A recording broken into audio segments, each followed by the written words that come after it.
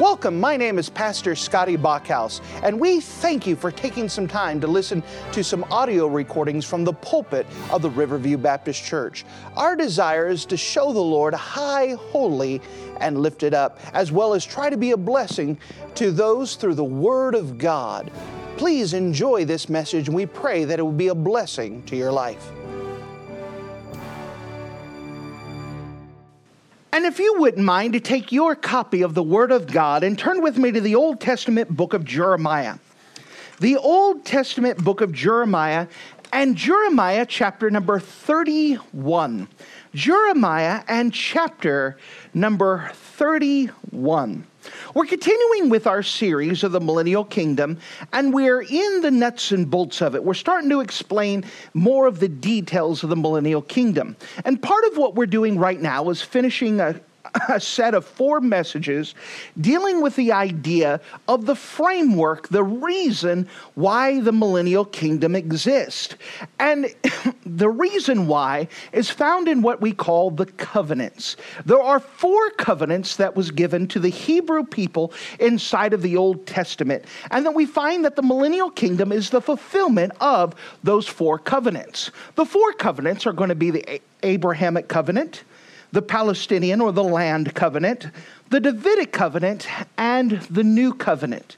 Now, we've already set some precedent before speaking about this covenants that we talked about, the Abrahamic covenant, that God had promised a people for all time.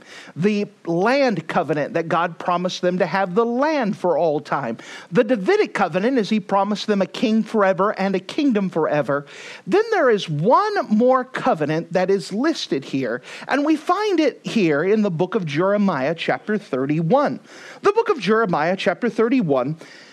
And if you wouldn't mind, notice with me in Jeremiah 31 and in verse number 31.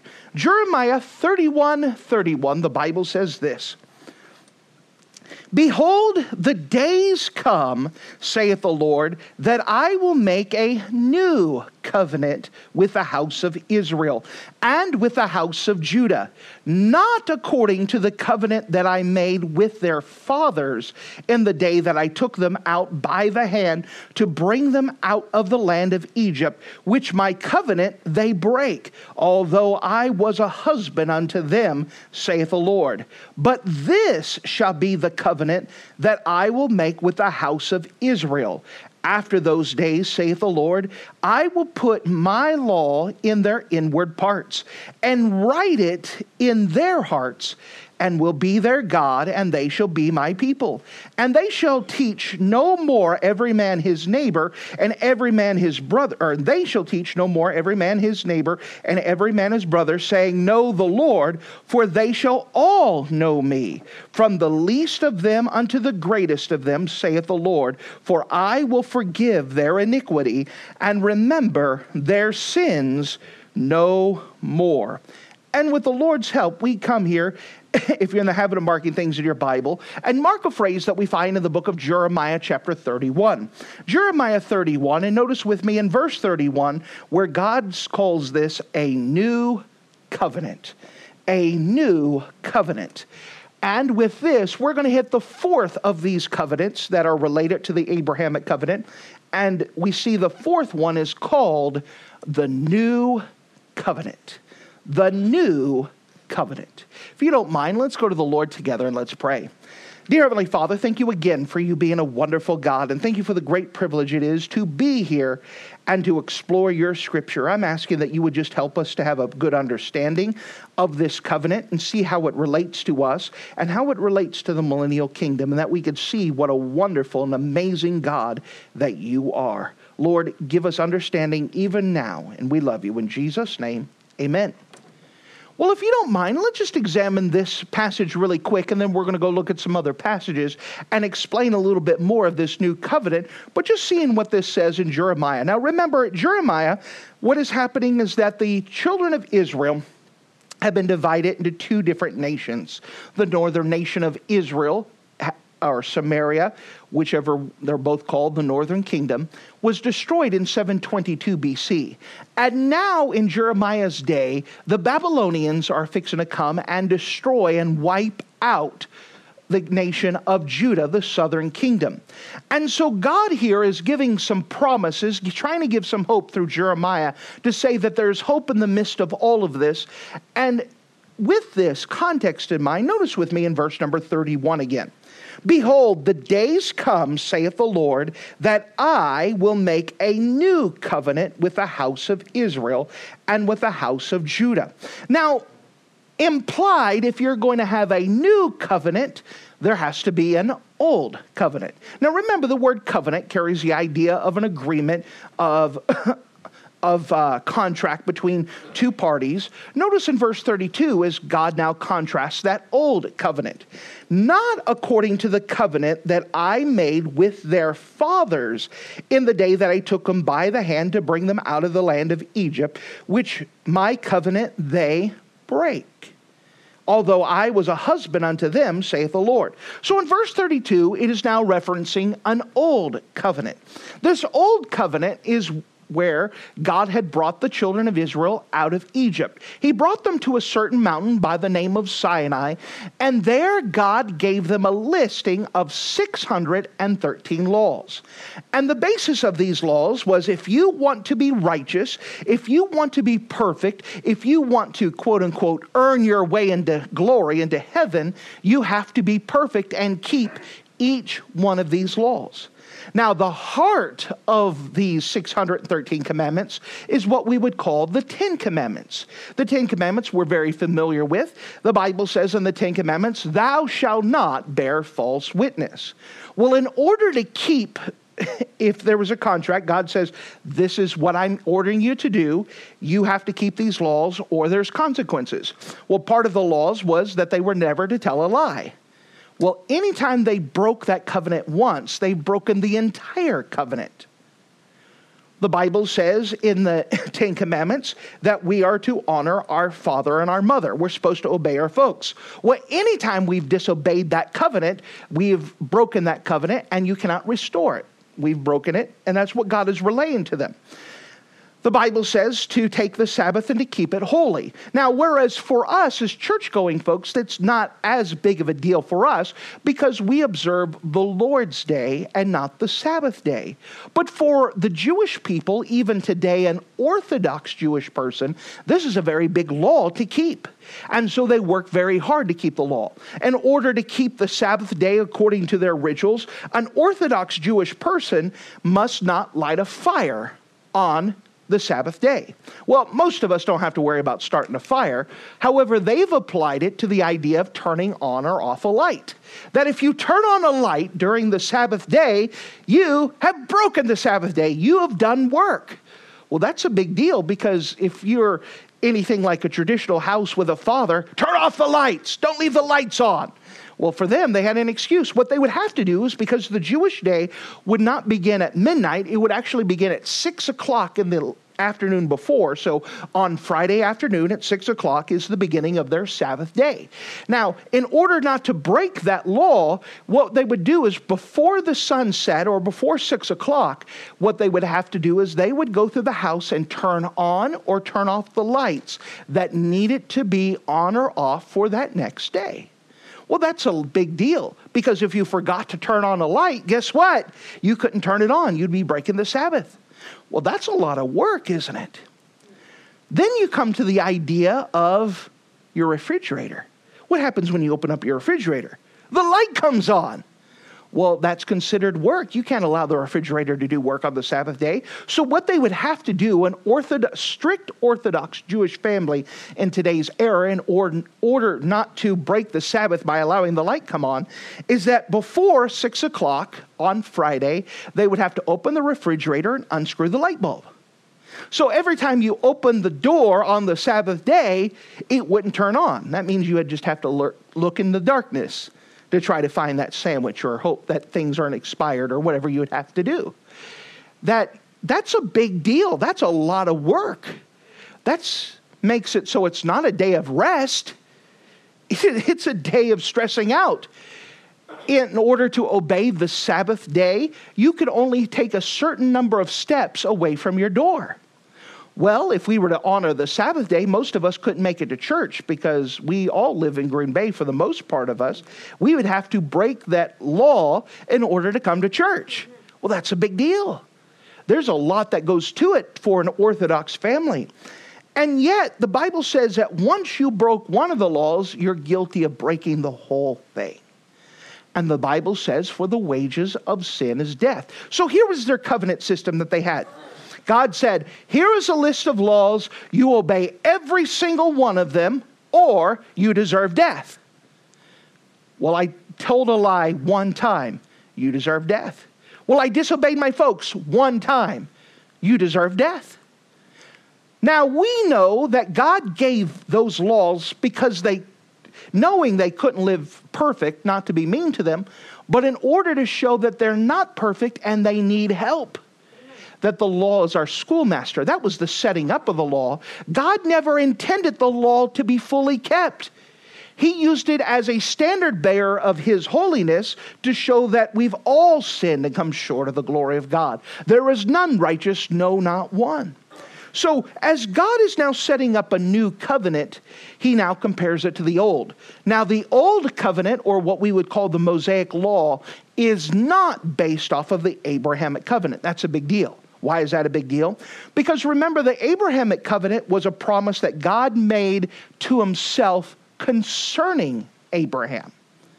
So that means the other extensions of that law, the Palestinian or the land covenant, the Davidic covenant, and the new covenant, will all have that same basis that God made a promise to himself concerning Abraham and his seed.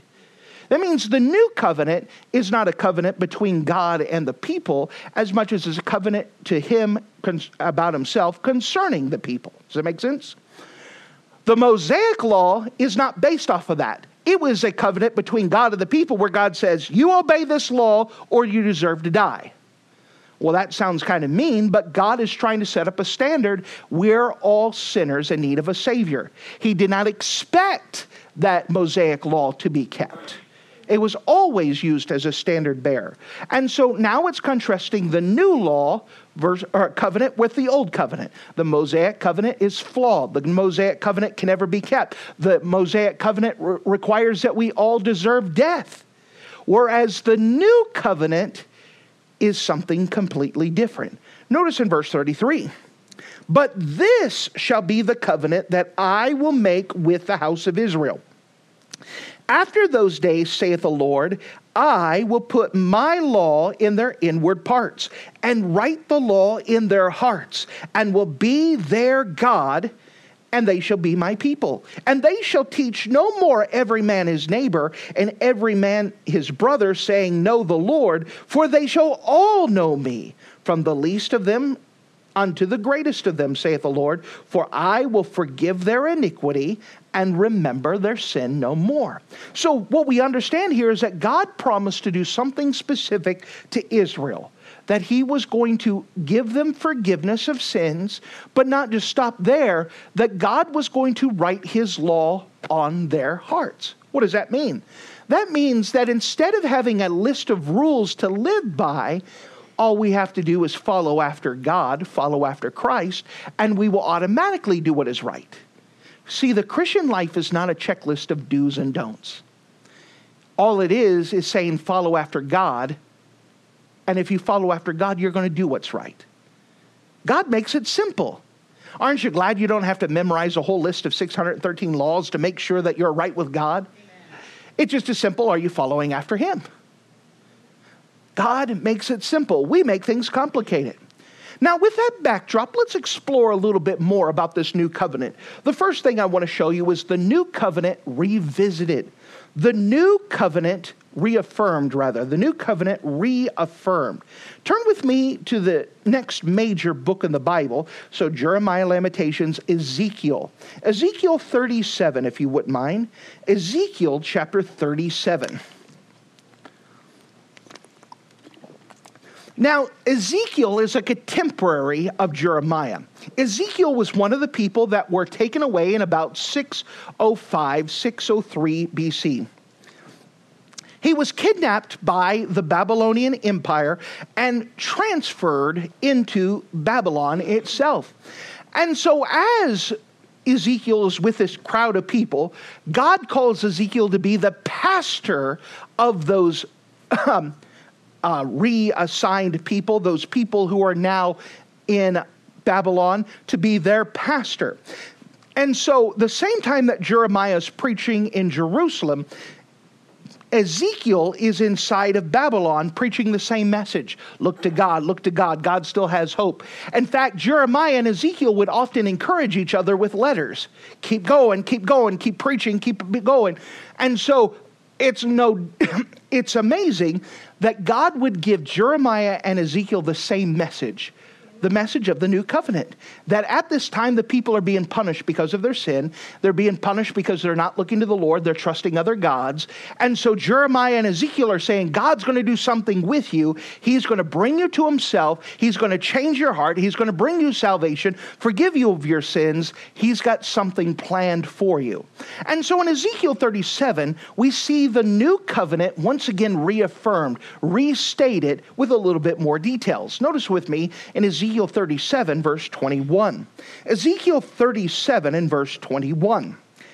And say unto them, Thus saith the Lord God, Behold, I will take the children of Israel from among the heathen, whether they be gone, and gather them on every side, and bring them into their own land. So notice this is going to be that reaffirming of what we would call the land covenant. That God says he's going to take them from wherever they're scattered and bring them back to the land that God promised to them. Remember that this land is going to extend from Iraq all the way to the Mediterranean Sea, from Turkey all the way down to the Sinai Peninsula and Egypt.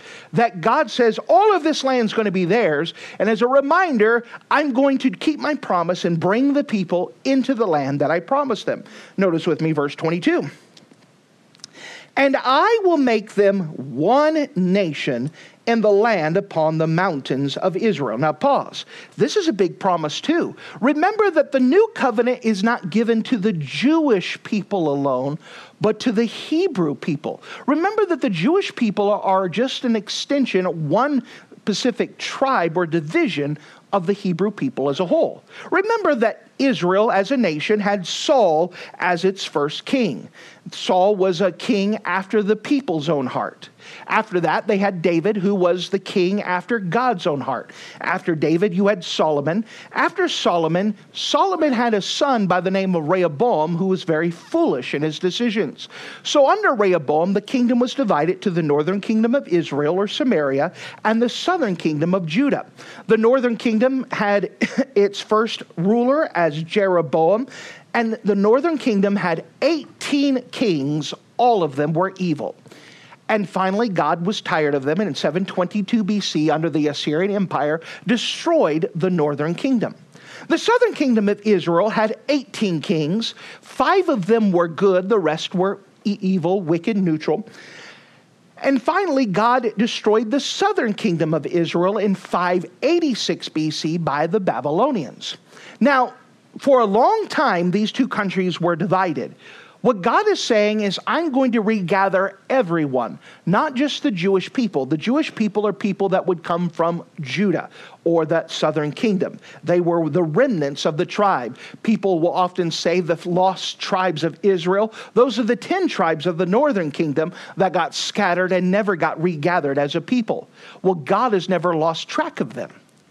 And God is promising, I'm going to regather all of the Hebrew people, not just the Jewish people, into one land as I promised them. Notice in verse 22, he goes on, and I will make them one nation in the land upon the mountains of Israel, and one king shall be king to them. Now, this is a promise of the Davidic covenant, that God said he's going to have a king from David rule forever into one kingdom. And that's going to be King Jesus. So all of this is future events. And I will make them one nation upon the land of the mountains of Israel, and one king shall be king to them all. And they shall be no more 2 nations, neither shall they be divided into 2 kingdoms any more at all. that God says, I'm regathering them together, all the people into that land. Notice in verse 23, neither shall they defile themselves any more with their idols, nor with their detestable things, nor with their transgressions, but I will save them out of their dwelling places where they have sinned, and will cleanse them so they will be my people, and I will be their God. So notice what he promises them. He says they'll no more defile themselves with their idols. The main problem that the nation of Israel had is they kept serving other gods rather than the God of the Bible. They tried to serve other gods, whether it was Baal, Ashtaroth, Ishtar. They would go to all of those other gods instead of trusting the true God of the Bible. And God said, I'm tired of it. I want you to serve me and me alone. I'm the creator God. I'm real, they're false. But they kept going to their false gods. God says that I want to get rid of their idols. I don't want them to have their detestable things. This is the curious arts, the sorceries, the whatever else. People turn to those things again because they're looking for some power outside of God's power. God has enough power for it all. We can trust him. He says, I don't want to deal with their transgressions, their constant sinning and walking away from him. He says, I'm going to work something in their life so they could trust me in all of their needs. Verse 24, and David, my servant, shall be king over them, and they shall have one shepherd. And they should also walk in my judgments and observe my statutes to do this. Now, we'll talk more about this in a different lecture, but God has a promise for them. Verse 25, and they shall dwell in the land where I've given unto Jacob my servant, where your fathers have dwelt, and they shall dwell therein, and even they and their children's children forever, and my servant David shall be prince over them forever. Moreover, I will make a covenant of peace with them. It shall be an everlasting covenant with them, and I will place them and multiply them and set my sanctuary in the midst of them forever. So God says this is going to be an everlasting covenant. It's not going to run out. It's not going to expire. It's going to last forever. It's an everlasting covenant.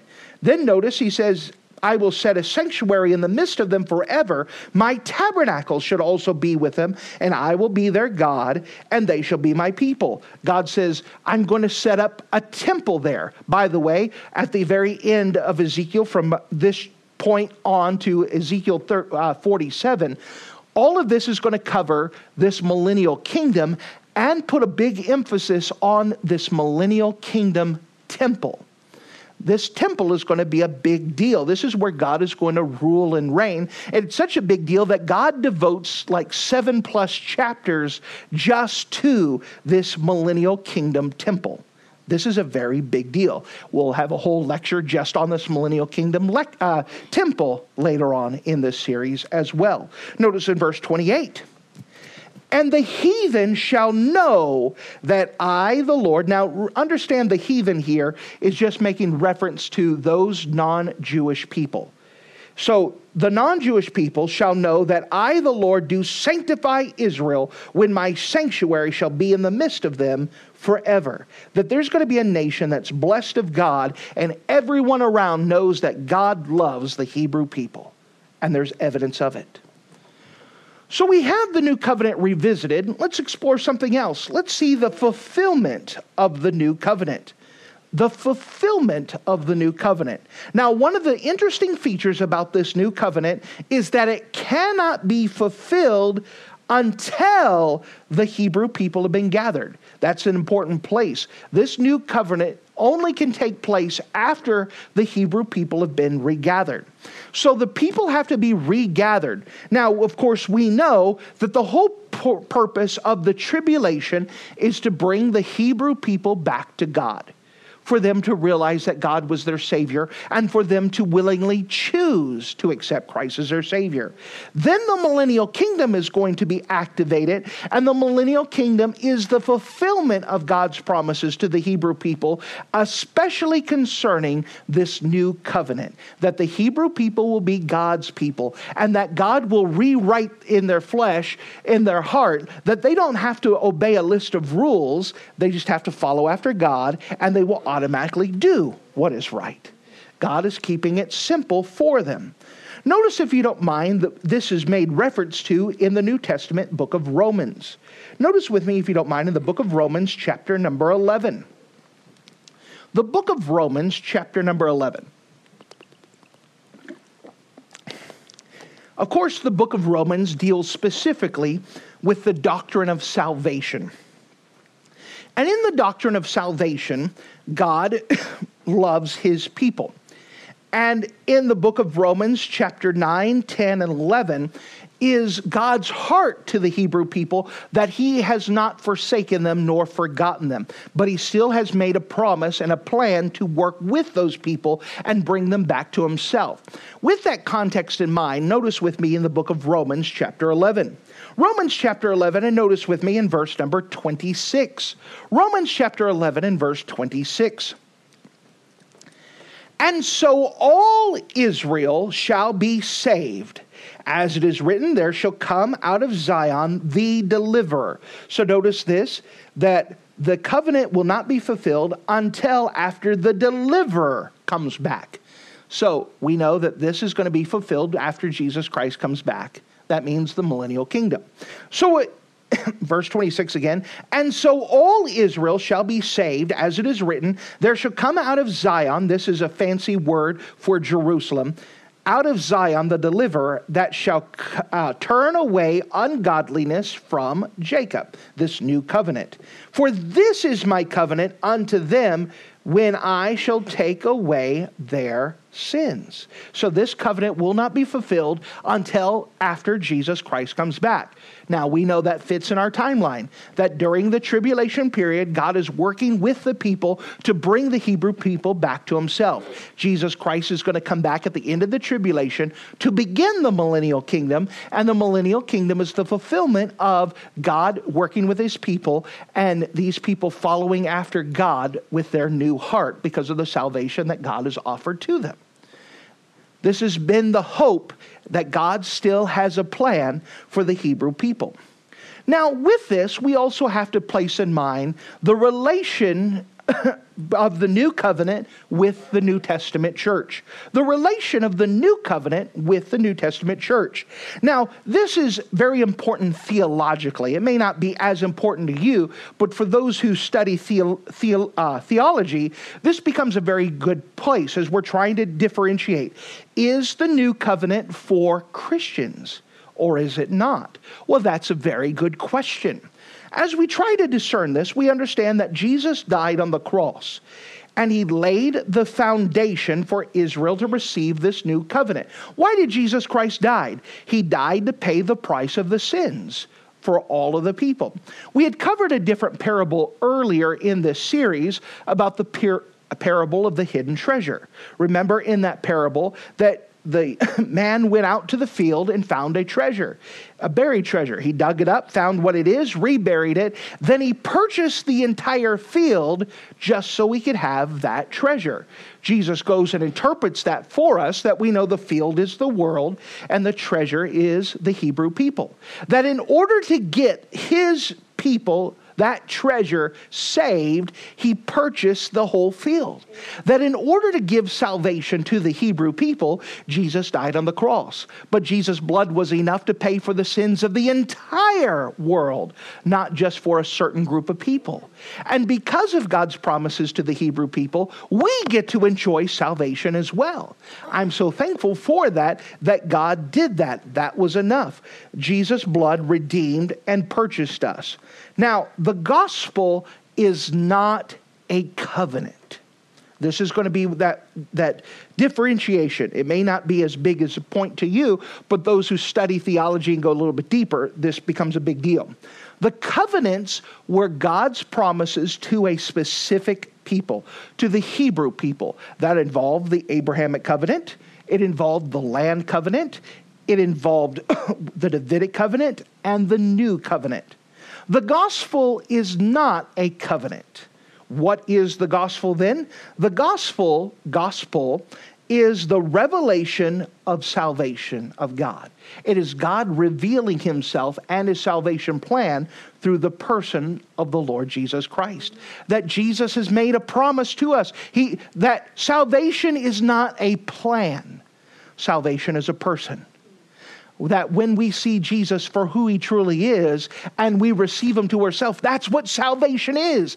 It's knowing Christ personally. It's not just an understanding of information.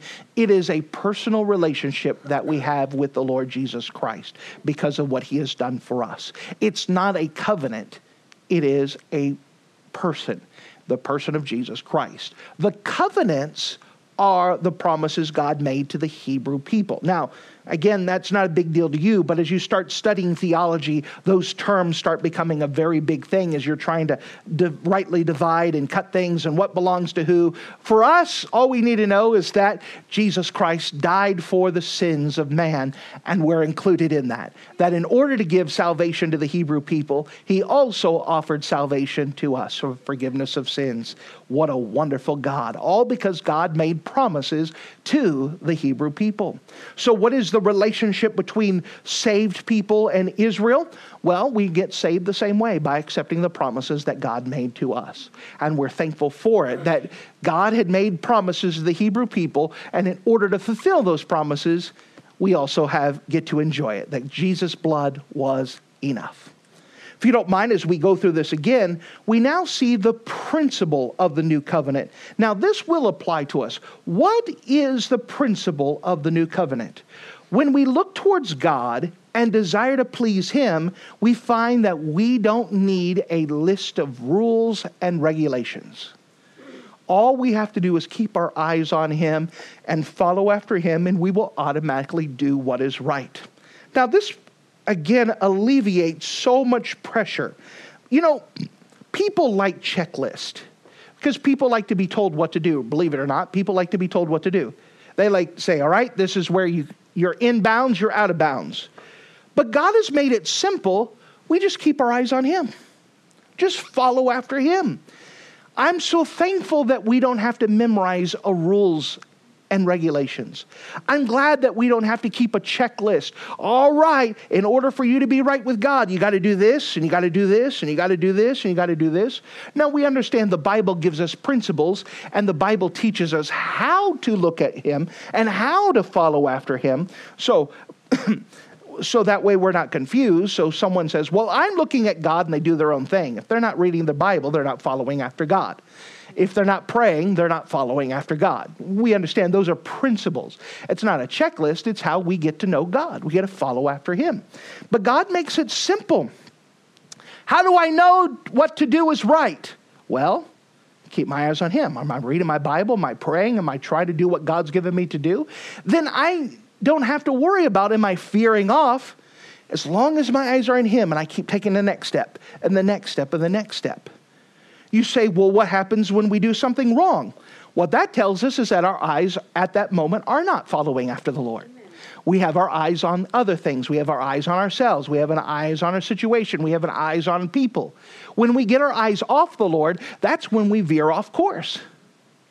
Keeping our eyes on the Lord. We've all done that for those of us who are old enough to drive.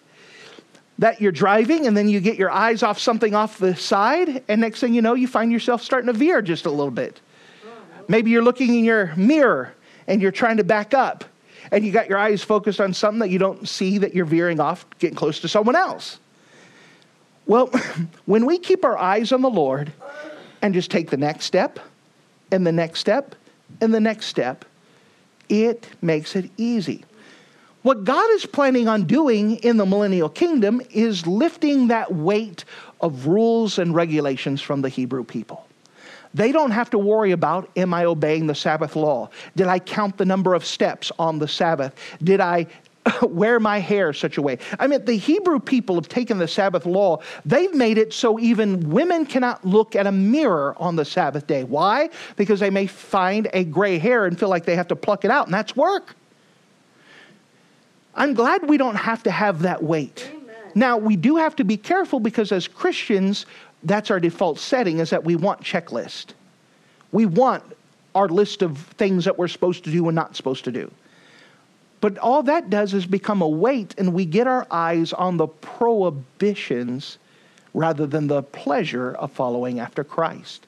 You know, I was talking with someone last week, And she goes, I have a hard time with church, okay? Tell me why. Because all they do is have a list of don'ts that you're supposed to do. Don't do this and don't do that. Well, I'm sorry, you've got your eyes on the wrong thing. We don't have a list of don'ts and do's. We have a list of following after Christ, and that is freeing and liberating. I don't have to be confined down. I have the liberty to follow after Christ. And if I follow after Christ, I will automatically do what is right. That makes it simple. That takes the weight off. And that's what God wants to do with the Hebrew people, and what he is going to do with the Hebrew people in the millennial kingdom, is that they just need to follow after Christ. And as they follow after Christ, they will automatically do what is right. What a great privilege.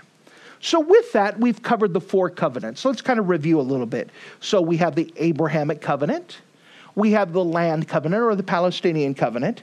We have the Davidic covenant. And we have the new covenant. What do these teach us? That God promised them to have a people forever. God promised them a land forever. God promised them a king forever. He promised them a throne forever. He promised them a kingdom forever. He promised them salvation forever. He also promised them abiding blessings as God dwells with them. Now, this is going to be the basis. These 4 covenants together are going to be the framework of the purpose of the millennial kingdom. Why do we have the millennial kingdom? To fulfill the promises God made to the Hebrew people. This is why studying the covenants are such an important study for the millennial kingdom, that when we understand these 4 covenants and what God is trying to get across, and when he is going to get them across, we understand the millennial kingdom more. It is not for us, it is for the Hebrew people. But just like salvation, God's plan is big enough that not only do the Hebrew people get to enjoy it, we as Gentiles get to enjoy it as well. I'm so thankful that God's grace is sufficient for everyone, and not just for a certain group of people.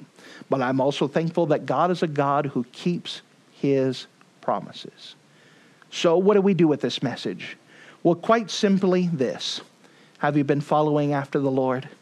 How do you know you've been following after the Lord? You've been doing what's right.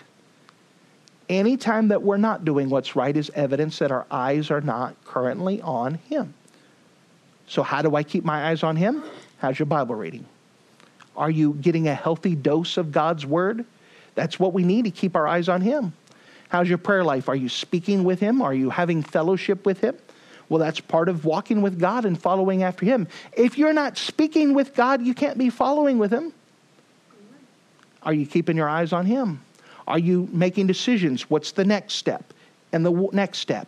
And the next step? Just making the next step and the next step and the next step. One step at a time, making God our goal, following after him, we will do what is right. You see, God has made it so the Christian life is simple. So, are you simply following after the Lord? Are you keeping your eyes on him? Maybe there's an area of your life where you've got your eyes on that situation, on that person, on that hobby, on that finance, on that issue, rather than looking at God. And you know that's a stumbling block for you. It's something you trip over. It's something that causes you to not keep your eyes on the Lord, but stumble and fall. What do you need to do to remove it? What do you need to do to keep your eyes on the Lord at all of those times? What is it that needs to be adjusted in your life so you're looking at the Lord high, holy, and lifted up?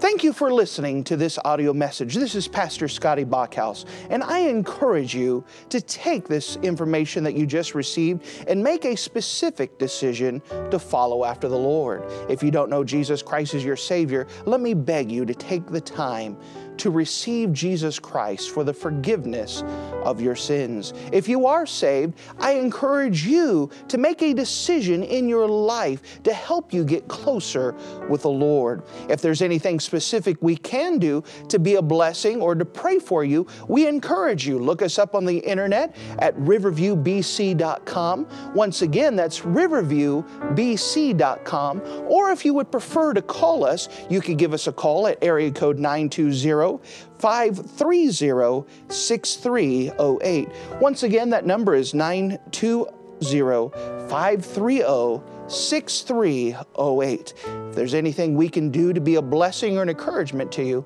please let us know. We would love to make ourselves available. Thank you.